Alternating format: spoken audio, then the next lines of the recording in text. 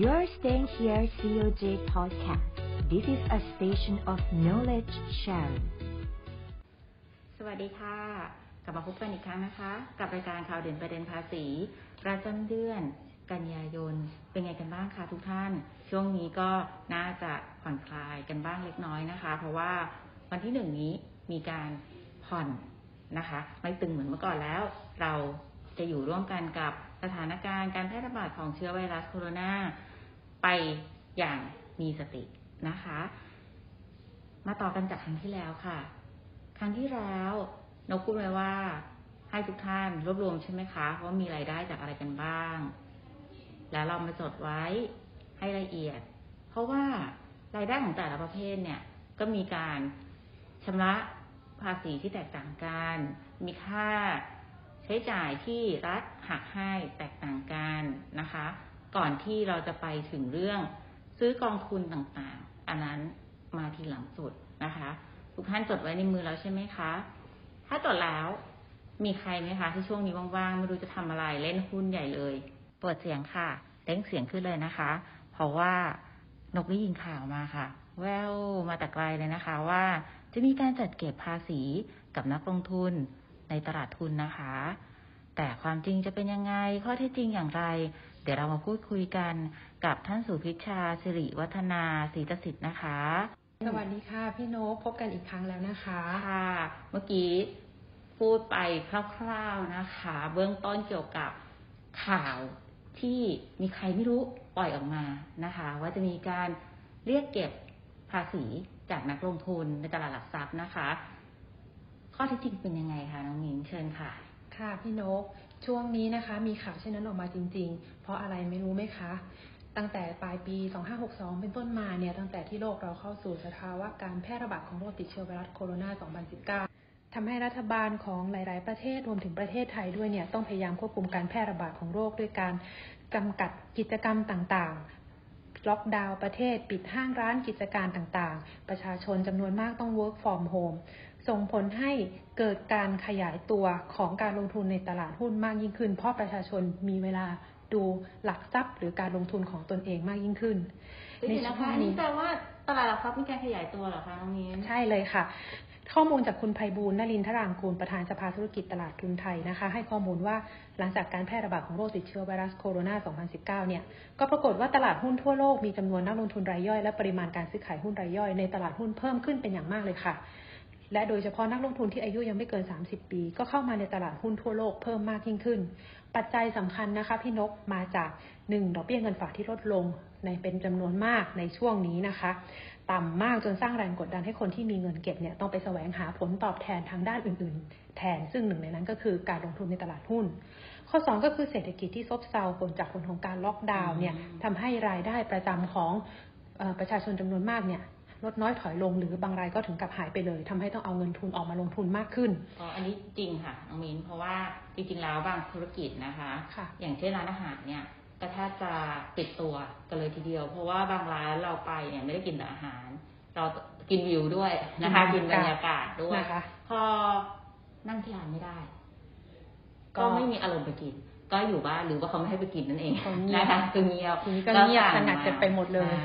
ก็เลยมีการขยายตัวของตลาดลงทุนเงินทุนนะคะมีอีกค่ะพี่นกนอกจากนี้เนี่ยที่ผ่านมาช่วงนี้มีการพัฒนาของเทคโนโลยีทำให้การเข้าถึงตลาดทุนสะดวกสบายง่ายมากยิ่งขึ้นมีแอปพลิเคชันเยอะแยะไปหมดเลยบางคนเปิดพอร์ตหลายบริษัทมีสารพัดแอปเทรดกันตั้งแต่9 โมงเช้ายัน4 โมงเย็นหาเงินกันทั้งวันข้อมูลการลงทุนก็หาได้เต็มโซเชียลมีเดียมีสอนการลงทุนกันเต็ม YouTube ไปหมดแต่พี่นกรู้ไหมคะสำหรับเราชาวภาษีอากรกลางเนี่ยยังมองอีกปัจจัยหนึ่งที่เป็นส่วนเสริมให้การลงทุนในตลาดหลักทรัพย์ขยายตัวมากขึ้นเรื่อยๆอะไรคะน้องมิ้นเรื่องนั้นก็เพราะเรื่องของภาษีไงคะโดยตรงเลยค่ะเพราะว่าการที่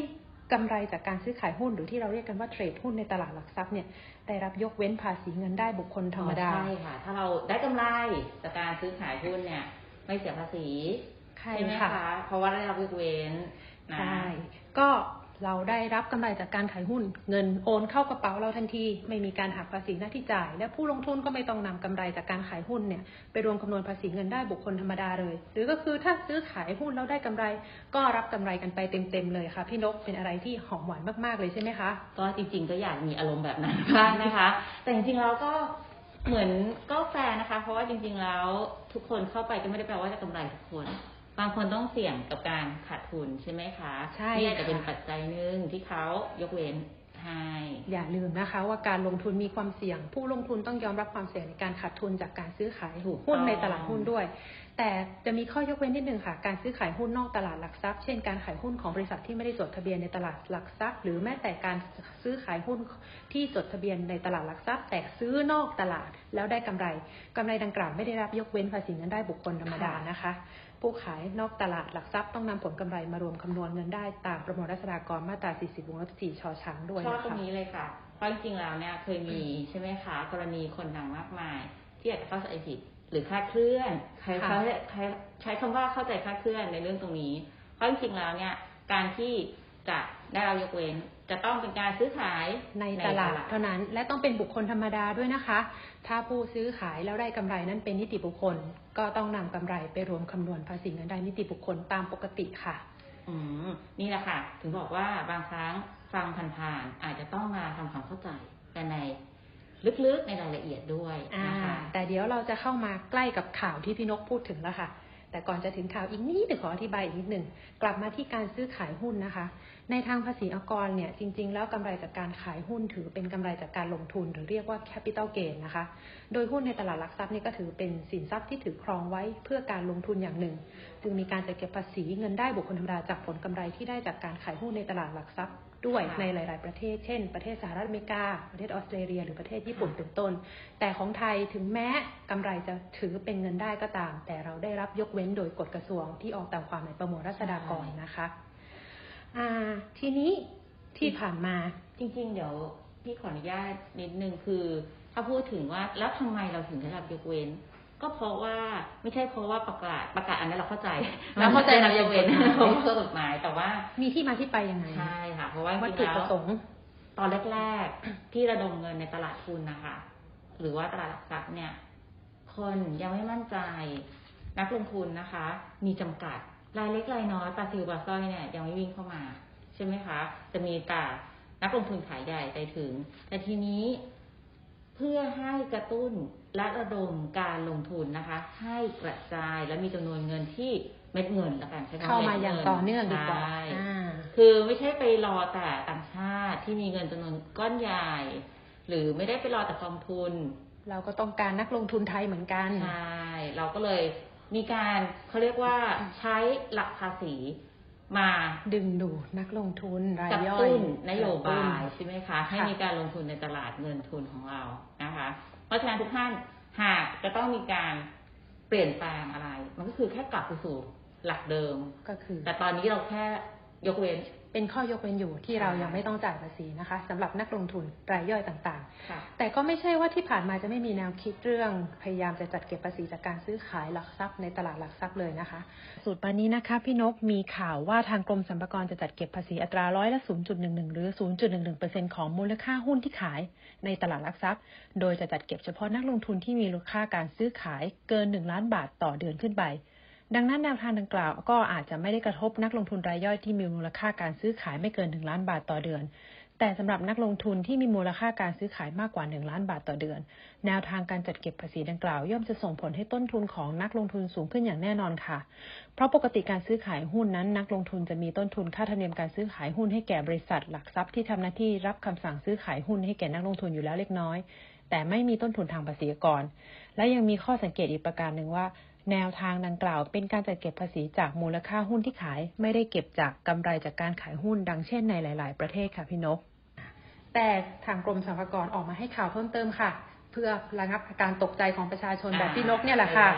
ก็คือว่าให้ข่าวมาว่าแนวทางดังกล่าวเนี่ยยังเพียงแต่ยังอยู่ในขั้นตอนการศึกษาของกระทรวงการคลังนะคะยังไม่มีการมอบนโยบายมาให้ทางกรมสรรพากรดำเนินการเพื่อจัดเก็บภาษีอย่างเป็นรูปธรรมแต่อย่างใดนักลงทุนรายย่อยในช่วงนี้ที่ยัง work from home อยู่บ้านในระหว่างสถานการณ์การแพร่ระบาดของโรคติดเชื้อไวรัสโคโรนา2019นะคะก็ยังสบายใจกับการเทรดหุ้นในตลาดหลักทรัพย์ได้เพียงแต่ต้องคอยติดตามข่าวอย่างใกล้ชิดเช่นกันเพราะการจัดเก็บภาษีจากการเทรดหุ้นก็น่าจะมีผลต่อพฤติกรรมการซื้อขายหุ้นของนักลงทุนรายย่อยอยู่พอสมควรเลยนะคะเพราะว่าถ้าเก็บจากมูลค่าของหุ้นทั้งหมดเลยนะคะอันนี้มีผลแน่นอนเพราะว่าอย่างที่บอกกันว่าเราไม่ได้เก็บเฉพาะกำไรนะคะเพราะฉะนั้นนี่แหละค่ะทุกท่านอย่าเผลอที่เดียวเราต้องคอยติดตามหากตอนนี้เราฝึกฝีมืออยู่ในตลาดทุนแล้วก็อย่าลืมนะคะคอยเงี่ยหูฟังว่าต่อไปจะมีกฎหมายเกี่ยวกับภาษีมาเกี่ยวข้องกับเราหรือเปล่าค่ะสุดท้ายนะคะอยากจะขอฝากนักลงทุนรายย่อยทุกท่านอีกครั้งว่าการลงทุนทุกอย่างมีความเสี่ยงผู้ลงทุนควรศึกษาผลดีและผลเสียของการลงทุนในทุกด้านและประเมินความเสี่ยงในการลงทุนของตนเองให้ชัดเจนเพื่อการตัดสินใจลงทุนที่มีประสิทธิภาพค่ะอันนี้คือขออนุญาตขีดเส้นใต้3เส้นเลยนะคะน้องมิ้นเพราะว่าเป็นสิ่งที่สำคัญที่สุดยังไงวันนี้ก็หมดเวลาแล้วนะคะต้องขอบคุณน้องมิ้นมากนะคะที่มาพูดคุยกันเดี๋ยวครั้งหน้าเรามาอัปเดตอะไรใหม่ๆให้ท่านผู้ฟังกันใหม่นะคะวันนี้ต้องขอบคุณมากนะคะแล้วก็ขอลาท่านผู้ฟังทุกท่านไปก่อนนะคะเดี๋ยวเดือนหน้านกกับท่านอื่นๆนะคะจะมาอัปเดตอะไรใหม่ๆให้เกี่ยวกับภาษีแล้วเจอกันค่ะสวัสดีค่ะ